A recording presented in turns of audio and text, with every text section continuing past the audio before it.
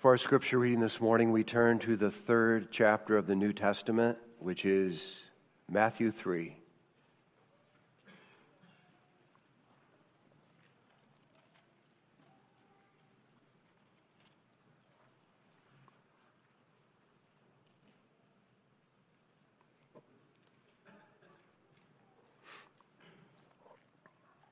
In those days came John the Baptist preaching in the wilderness of Judea and saying, "Repent ye, for the kingdom of heaven is at hand. For this is he that was spoken of by the prophet Isaiah, saying, The voice of one crying in the wilderness, Prepare ye the way of the Lord, make his paths straight." And the same John had his raiment of camel's hair, and a leathern girdle about his loins, and his meat was locusts and wild honey. Then went out to him Jerusalem and all Judea and all the region round about Jordan, and were baptized of him in the Jordan, confessing their sins. But when he saw many of the Pharisees and Sadducees come to his baptism, he said unto them, O generation of vipers, who hath warned you to flee from the wrath to come? Bring forth, therefore, fruits meet for repentance. And think not to say within yourselves, We have Abraham to our father. For I say unto you that God is able of these stones to raise up children unto Abraham. And now also the axe is laid unto the root of the trees. Therefore every tree which bringeth not forth good fruit is hewn down and cast into the fire. I indeed baptize you with water unto repentance, but he that cometh after me is mightier than I, whose shoes I am not worthy to bear. He shall baptize you with the Holy Ghost and with fire, whose fan is in his hand, and he will thoroughly purge his floor and gather his wheat into the garner, but he will burn up the chaff with unquenchable fire. Then cometh Jesus from Galilee to Jordan unto John to be baptized of him.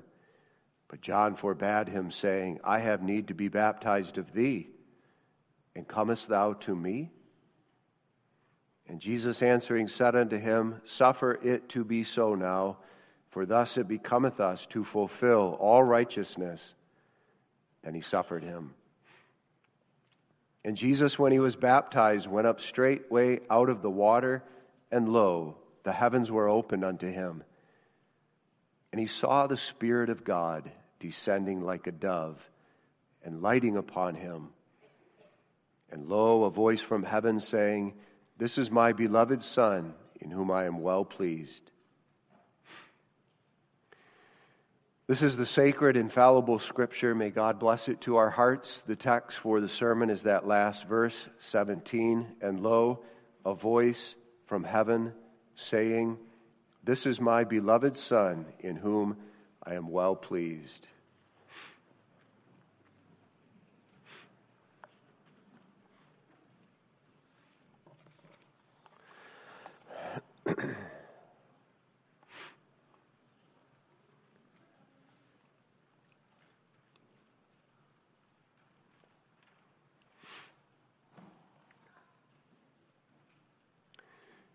Beloved congregation in our Lord Jesus Christ, not by beholding all of the fathers of this world, and not by beholding the fathers in the church, and not by beholding Abraham, who is the father of all who believe, and not by beholding Adam, who is the first father of us all, but by beholding our Father in heaven, do we learn fatherhood. What really is fatherhood and the essence of fatherhood? God reveals himself to us in the Scriptures, and now especially in the text we consider this morning, what really is the essence of true fatherhood. And we learn that from these words. This is my beloved Son, in whom I am well pleased. The text takes us to the Jordan River, where John was baptizing Jesus, and the heavens opened up. Not simply the heavens, though. The very heart of God opened up, and he spoke, revealing his love for his Son. This is my beloved Son. This is one of those moments where you have to stop and pause and reflect and try to imagine what that must have been like. You imagine standing outside by a river, and all of a sudden you hear the very voice of God. What does that sound like? Well, later God would speak from heaven in John chapter 12, verse 28, and some people who heard it said it thundered. Others said it sounded like an angel. It's hard to imagine what that must have been like. We don't know. But we do know exactly what the Father said. This is my beloved Son, in whom I am well pleased. And in that speaking and in those words, we have this morning the essence of true fatherhood. There are many doctrines, there are many truths in this context, not the least of which is the great doctrine of the Trinity, God the Father speaking from heaven, God the Son incarnate coming up out of the river, God the Spirit descending in the form of a dove. But we're interested this morning only in that 17th verse and the words of the Father from heaven. And so we will learn about the Father's love for his Son, and then we will learn about the Father's love for all his sons and daughters in Christ. And then as parents this morning, and in connection with baptism this morning, we will learn of the perfect pattern for fatherhood and how we ought to relate to our sons and our daughters. The pattern, but then also the power in Christ. Fatherhood. So let's consider Matthew 3, verse 17 this morning. We'll take as our theme, this is my beloved Son. Let's look first at father to son. Second, father to sons. And third, fathers to sons. The Father spoke these words to the Son when he, Jesus, was at the Jordan River. Jesus, of course, spent most of his days in Nazareth of Galilee, and we're told that when he was about 30 years old, he left his hometown and he went to the Jordan. And verse 13 tells us then to be baptized by John, and he'd be baptized. After his baptism, we go into chapter 4, and we learn how he would go into the wilderness to be tempted by the devil, and then he would begin his public ministry of 3+ years, finally setting his face toward Jerusalem, where he would be slain. Here, we're at the Jordan River, and John is baptizing Jesus. Obviously, John is very reluctant to do this because he's a sinner. And now he's going to administer baptism to the sinless mediator, the Son of God. But Jesus says, no, John, you must, for this is the way of righteousness for me. And so John baptizes Jesus. And verse 16, the Spirit comes down in the form of a dove. And then we come to the text in the words of the Father from heaven. And lo, this is surprising. This is worth giving your attention to. And lo, a voice from heaven. How often do you hear a voice from heaven? And lo, a voice from heaven saying, this is my beloved Son, in whom I am well pleased. That was not the first time that Jesus heard these words. Because remember, basic Christian theology, Jesus, the man coming up out of the Jordan, he's the eternal Son of God. He's the second person of the Trinity, eternally begotten of the Father. And in the inner Trinitarian life of the Godhead, where the Son dwells in the bosom of the Father from all eternity, the Father always speaks through the Spirit to the Son, thou art my beloved Son. But now this is the first time, at least the first recorded time, that Jesus, the Son incarnate, a man on this earth, hears these words from God, his Father in heaven. You'll hear them later too, toward the end of his ministry, before he goes to the cross. When he goes up the Mount of Transfiguration, the Father will say the same words. Here at the Jordan River, just prior to Jesus' ministry, the Father reveals himself in speaking the words of the text. And in these words, we have the revelation of the essence of fatherhood. And it's love. Love for the Son. Love and fatherhood is not incidental. And is not just another part of fatherhood so that you can take some of the parts, maybe love, you can take it away and still have fatherhood. This is essential to fatherhood. Love. Without love, do you really have fatherhood? Love. And the Father makes that plain when he does not simply say, "This is my Son in whom I am well pleased." And that implies love, but he explicitly states, "This is my beloved Son." The Son is beloved to the Father. The Father has an eternal, unchangeable, infinite, boundless love. The Father has always loved the Son eternally in the life of the Trinity. And the Father, God the Father, loves Jesus the man, his Son, who is full of grace and truth. And he expresses that love as Jesus now comes baptized out of the Jordan River. Beloved Son. And now in this voice of the Father from heaven, we have some of the outstanding, let's name 4 of them, outstanding elements of a father's love for his Son. 1, in love, the Father publicly identifies the Son as his Son. In the parallel passages of Mark and Luke, we read, "Thou art my beloved Son." In this passage, we read, "This is my beloved Son." According to Matthew, Mark, and Luke, on the Mount of Transfiguration, the Father said, "This is my beloved Son." Thou art points at Jesus, with the speaker looking at Jesus. Thou art my beloved Son.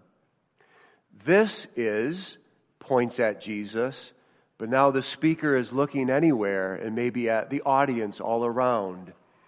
This is my beloved Son. That's identifying language. Who is the Son? Who is beloved? Who is pleasing to the Father? Satan? No. Herod? No. Caesar? No.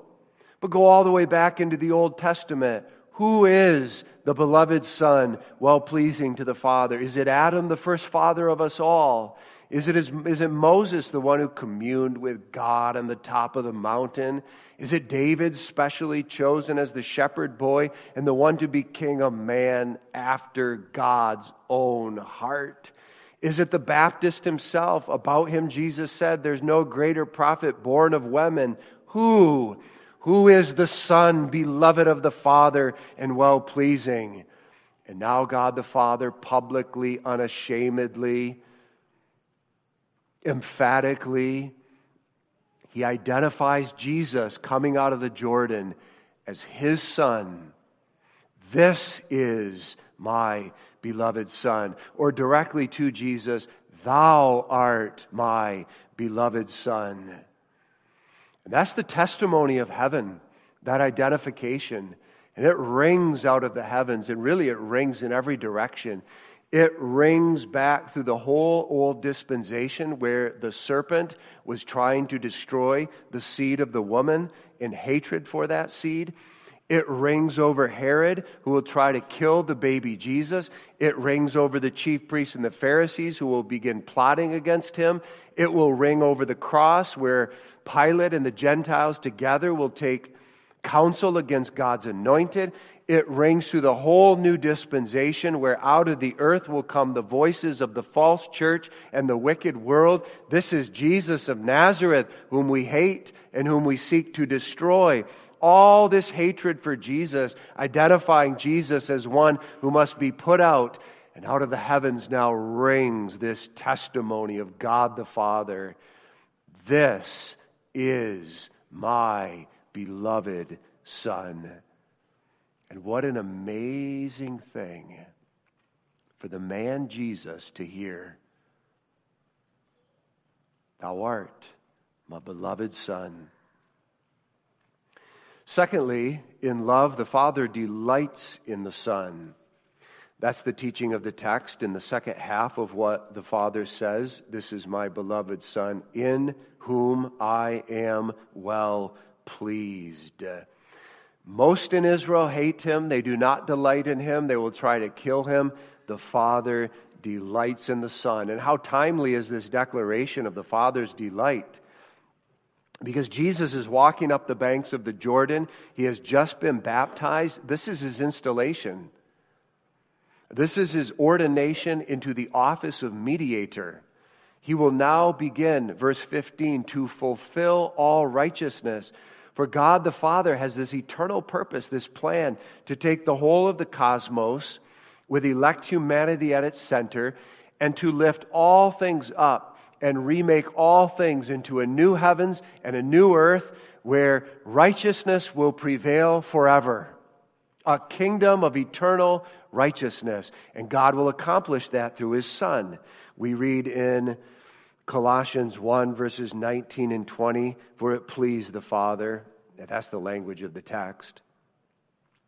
For it pleased the Father that in him, Jesus, should all the fullness dwell, and having made peace through the blood of his cross, by him to reconcile all things unto himself. By him I say, whether they be things in earth or things in heaven. And now at his baptism, Jesus is revealing that he is sincerely willing and ready now to go forth in his public ministry to fulfill all righteousness in the accomplishment of the eternal purpose of the Father. It's right here at this moment that the Father of all love speaks, in whom I am well pleased. He delights in his Son. But don't misunderstand, the text does not say that the Father delights in the works of the Son. Well, of course, the Father delights in all of the astounding redemptive works of his Son. But the text doesn't say, this is my beloved Son, in whose works I am well pleased. This is covenantal. This is a relationship. This is personal. This is true love. The Father delights in Jesus, the person, his Son. This is my beloved Son, in whom I am well pleased. So if you ask God the Father, what delights thee? He says, he does. Jesus, my Son. And what an amazing thing for the Son to hear, that the Father delights in him. Third, in love, the Father speaks to the Son. That's the teaching of the text when we read, and lo, a voice from heaven saying. Fatherly love for the Son is more than a love in the heart. Of course, true love is rooted in the heart. And a father's love for his son is more than being present. That's a wonderful thing. There's a very significant event for Jesus, his baptism, his installation into office. And if we may put it this way, Father wasn't absent. He wasn't gone in a very powerful way. Father was present at this significant event for his Son. But love isn't simply what's in the heart or being present. Love always comes to expression in words, so that the Father says. But the Father doesn't simply say to others, he is my beloved Son. The Father has words, and he speaks directly to his Son and says, thou art my beloved Son. And do you know that Son is omniscient? As the second person of the Trinity, he knows everything. And he knows the Father's love. But the Father doesn't say, well, I do not have to tell him I love him, because he knows. Love speaks, thou art my beloved Son. And then fourth and finally, the love of the Father prepares the Son. And that's the teaching of the text if we peer into the very next chapter, the very first word, chapter 4, verse 1, then, which connects back to our text. Then was Jesus led up of the Spirit into the wilderness to be tempted of the devil. This was now time for the great battle of all the ages. You know Old Testament history. Old Testament history is the seed of the serpent waging warfare against the seed of the woman, the devil. And now Jesus will go into the wilderness and will personally wage war with that one creature who has more hatred for him than all other creatures in the universe, that most lawless and despicable rebel who is the serpent, the devil. And Jesus must now go contend with the devil and all of his temptations. And thereafter, the 3 years of his public ministry and all of the suffering he will endure, climaxing in the agony of the accursed death of the cross. This was a plan of suffering that not some creature, but God the Father laid out for the Son. And what could possibly prepare him? Prepare him to do what is utterly impossible for any man ever to do. What could prepare the man Jesus for this work so that he doesn't draw back when he gets to Passion Week? He doesn't draw back when he gets into the dark Garden of Gethsemane, when he's finally nailed to the cross, when the darkness descends. What will prepare him to endure, to go all the way to the end?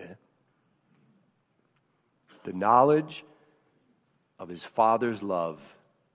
This one statement in his ears and in his heart. Now, and a couple years later, right before the darkness, when Father takes him on the top of the Mount of Transfiguration, these words, "Thou art my beloved Son." Those words in his heart, in the darkest hour, even when the Father forsakes him, he loves me. I know he loves me.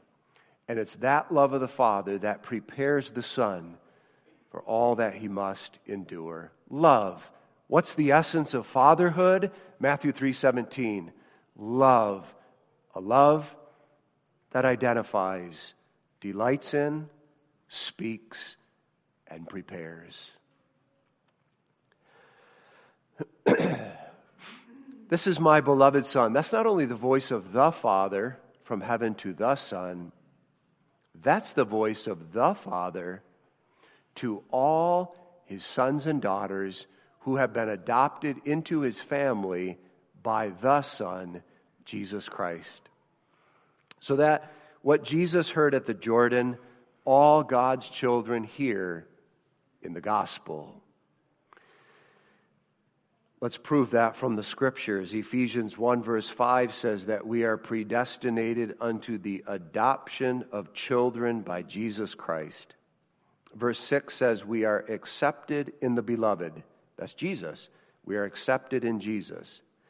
Therefore, 1 John 3 verse 1 states, "Behold, what manner of love the Father hath bestowed upon us, that we should be called the sons of God." In 1 John 3, verse 2, "Beloved," that's the word of the text, "Beloved, now are we the sons of God." Isn't that amazing? Of course, the Father would say to the Son, the natural Son, the eternal Son, the sinless Son, "Thou art my beloved Son." But it is amazing that we who by nature as the sons of Adam are, well, it's not saying it too strongly to say we are loathsome to God.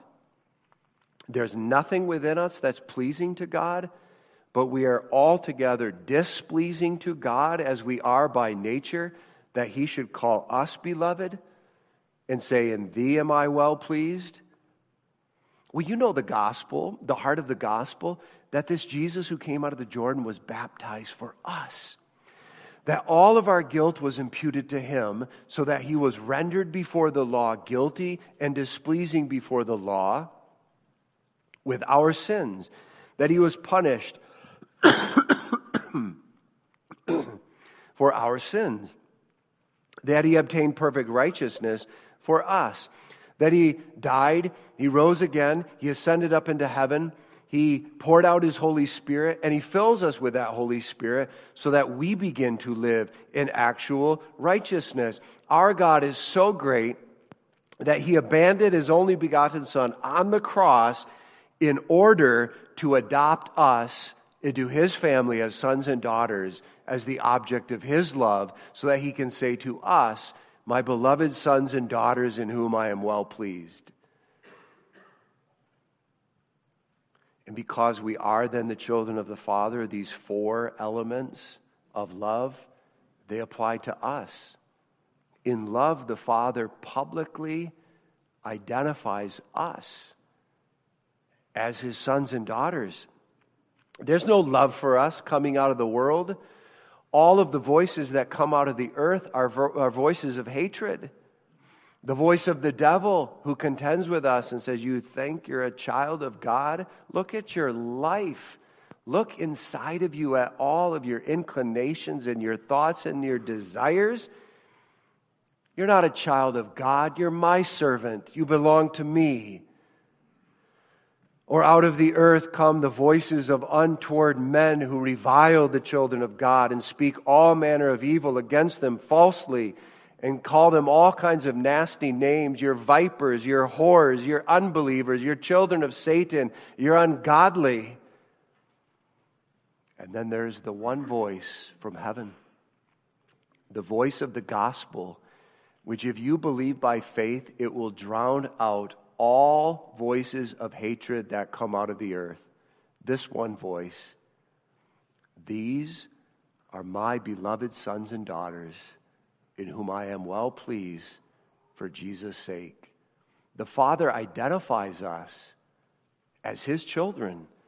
Hebrews 11 verse 16, he is not ashamed to be called our God. Secondly, in love, the Father delights in us as his children. Though by nature we are displeasing to God, we're not our own. We belong to Christ. In Christ we have been accepted. In Christ we are clothed with the garments of salvation. In Christ all of our spots and impurities are purged away. Baptism symbolizes that. In Christ we have the Spirit of Christ, and by the power of holiness, we begin to walk in a new and godly life over against the life of darkness lived by the enemies of God. We walk in a way that is pleasing to God, so that for Jesus' sake, God is pleased with us, his children. He delights in us. That's personal. That's a relationship. That's covenantal. My children, I delight in them. So that you ask the Father, what delights thee? This is the amazing testimony of the gospel. The Father says, my children do. I delight in my children. I am well pleased with my children as they are in Christ. It's a strange thing then, you know, that we would make so much of the words of others, the opinions, the displeasure of men. That a few cruel words from here or there, or a look of disgust or displeasure, or a little bit of gossip here and there, that it would cut us to the quick, that it would affect us so deeply. It's a rather strange thing. In light of the Father's delight, what does it matter, really? What does it matter what anyone else says? Make the most important words of your life the words of the gospel that come from our Father. I delight in thee, my child. Embrace that by faith. Zephaniah 3 verse 17, this is amazing. The Lord thy God in the midst of thee is mighty. He will save. He will rejoice over thee with joy. He will rest in his love. He will joy over thee with singing. God rejoices over his children with singing. What an amazing thing for the children to hear. Third, in love, the Father speaks to us of his love. And there's nothing more important in the whole world for a child of God to hear than that God loves him. And so that's the first thing we hear every Sunday when we come for worship. Order of worship, back of the bulletin, it's identified as salutation. The very first word of it is beloved congregation of our Lord Jesus Christ. That's God's first word to you, beloved. And then the whole preaching of the gospel where God declares his love. In the sacrament, he declares his love. You read in the Bible, some of the epistles, for example, the first epistle of John, how often do not new sections begin with this address? Dearly beloved.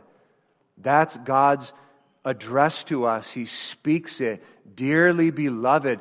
That's the preaching of the gospel. If all you ever hear in the gospel is how wretched and corrupt and defiled and depraved you are as sinners and nothing more, that's not the gospel.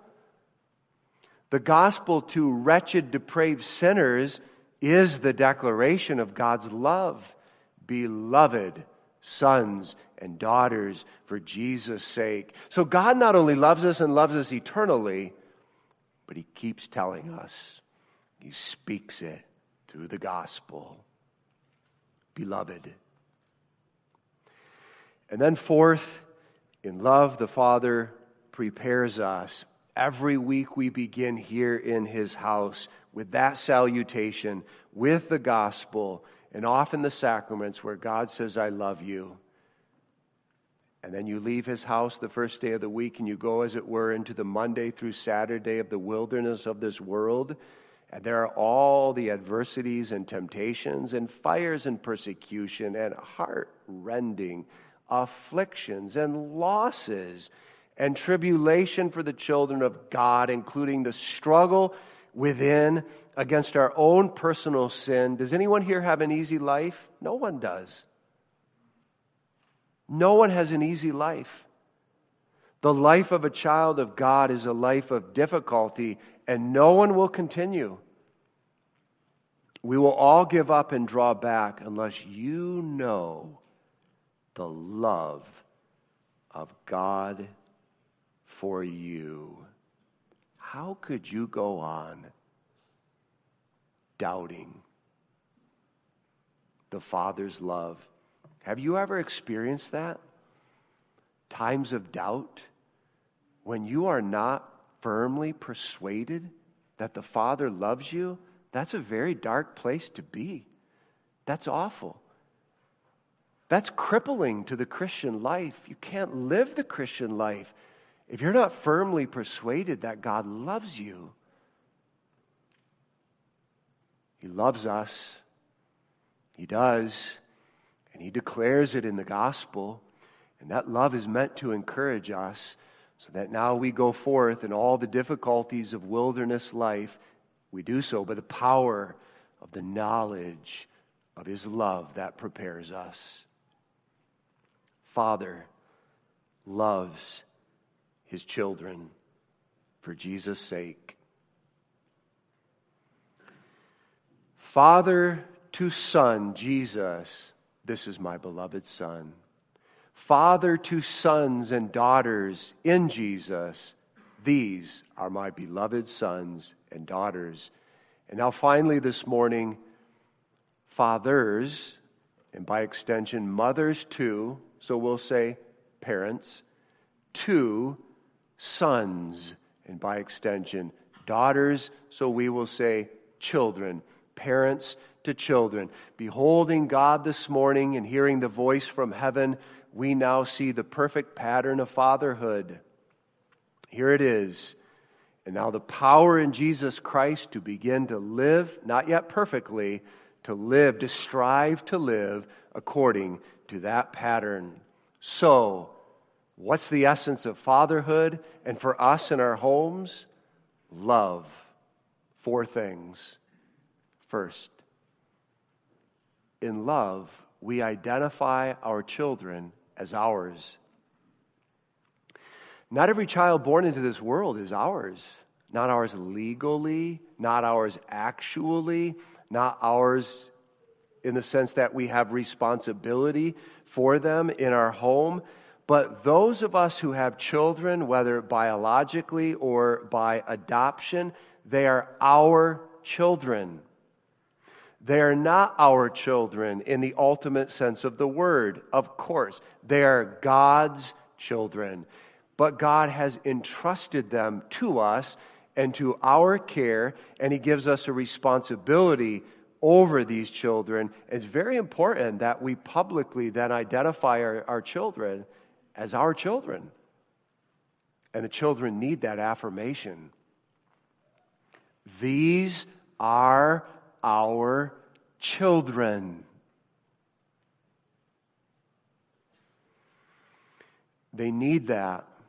This world is a very cruel place, and children can be mistreated and hurt and cast out.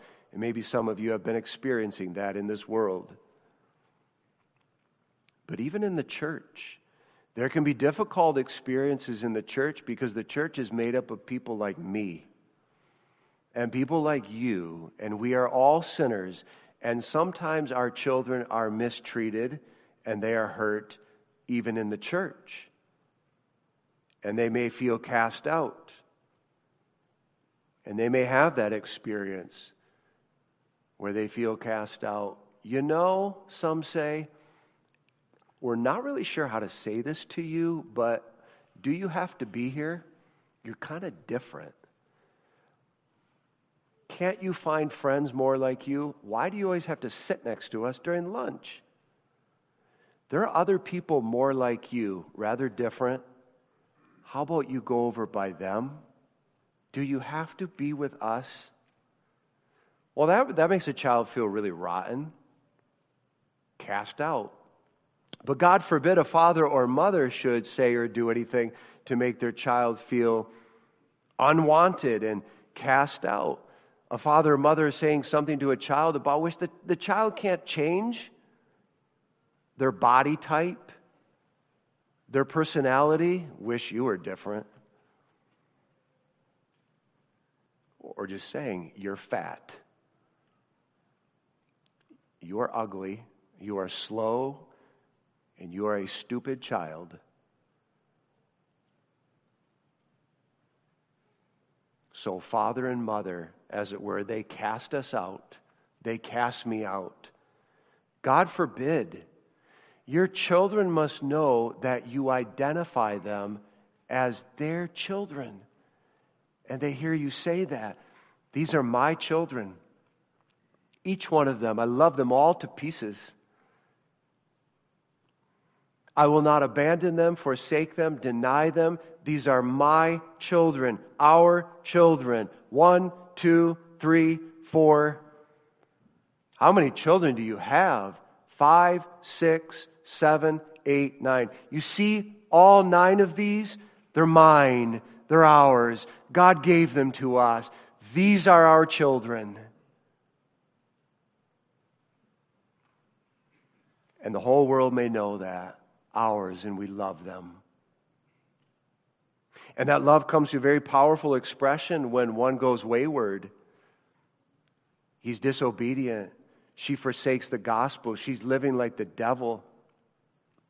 And in love, parents do not condone that behavior. They reprove that behavior. They call that wayward son to repentance, and they pray for his repentance. But neither do they disown him.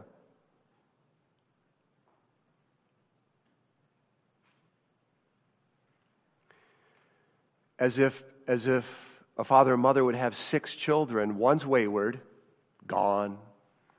And someone meets them for the first time and says, how many children do you have? Well, we have 5 children. And somebody else who knows the family says, wait a minute, I thought you had 6 children. Well, I guess technically we do, but not really. One is living like the devil. We have 5 children. No, you don't. You have 6 children. And we say about all of our children, these are my beloved children. With one of them, I'm not well pleased. This is my beloved son in whom I am not well pleased right now. And he knows that, but he's still my son. And I still love him. And I still desire he will be won to Christ. These are our children. A love that identifies. Now, boys and girls, don't make that difficult. Don't live like the devil. And don't be foolish and make foolish choices so that your parents hang their heads in shame.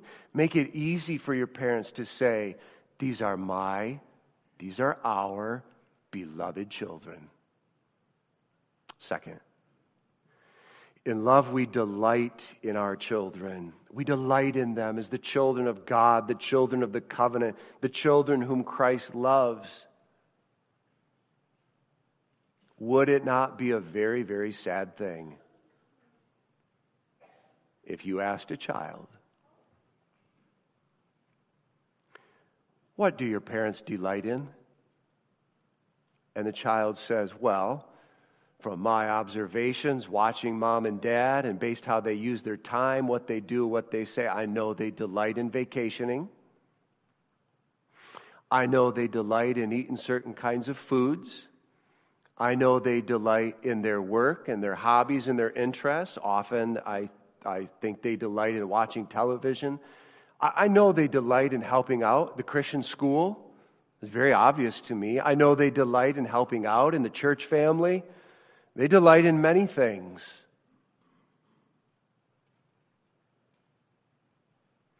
Do they delight in you? Sounds like they're busy, really busy. When they have free time, do they ever engage you? Are they always looking down?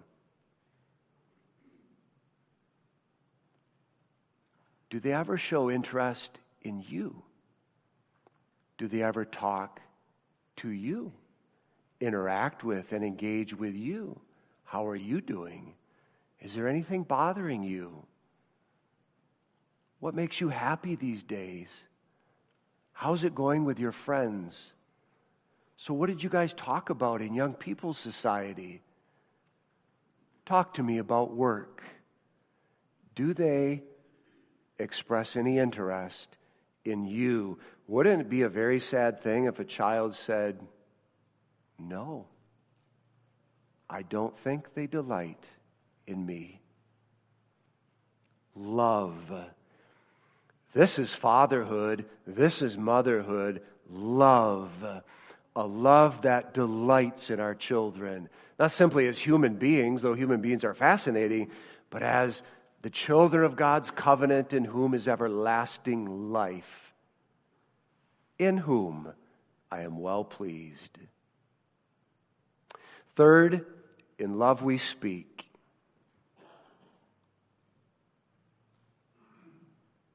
There are 2 things that every child in the covenant ought to know. Number 1, God loves me. And number 2, my parents love me. How do you know? The Bible tells me so. God loves me. How do you know your dad loves you? He tells me. He says, son, I love you. Daughter, I love you. How do you know your mother loves you? I hear it. She tells me, I love you. Thou art my beloved son. Fourth, and finally, In love we prepare them. That is, God, for Jesus' sake, nurtures them in a home of love and then prepares them for the future, prepares them to work and to labor, to be sincerely willing and ready. If they know our love, more they'll be willing and ready to work. And when they grow older and they leave, they go to college, they go into the workplace, they leave our homes, they face the temptations of Satan, God will give them strength to stand as they know His love that's reflected through us, a love that prepares. And if there's any child of the covenant who does not know the love of a father or mother, then our hearts go out to you. But remember too, God says, when father or mother forsake you, I will take you up. And knowledge of that love prepares. Matthew 3, verse 17 this morning. This is fatherhood. The essence of it is love. Here's the pattern. It's as high as the heavens are above the earth. How are you measuring up? And how am I? Oh, we've fallen short, haven't we? God be thanked for the reality of baptism and for His love that brings us to repentance, a love that forgives us, a love that cleanses us, a love that empowers us to strive to be more faithful. God be thanked for these words. We all need them. Thou art my beloved sons and daughters, in whom I am well pleased for Jesus' sake. Amen. Let us pray. Father, we thank Thee for that voice from heaven. We were not there to hear it. John was, Jesus was, perhaps some of the Jews. But it's been written down by Thy servant Matthew and others too. We can read it, we believe it, and we know we hear those words in the Holy Gospel. We are forever grateful to Thee. So thanks, Father. In Jesus' name we pray. Amen.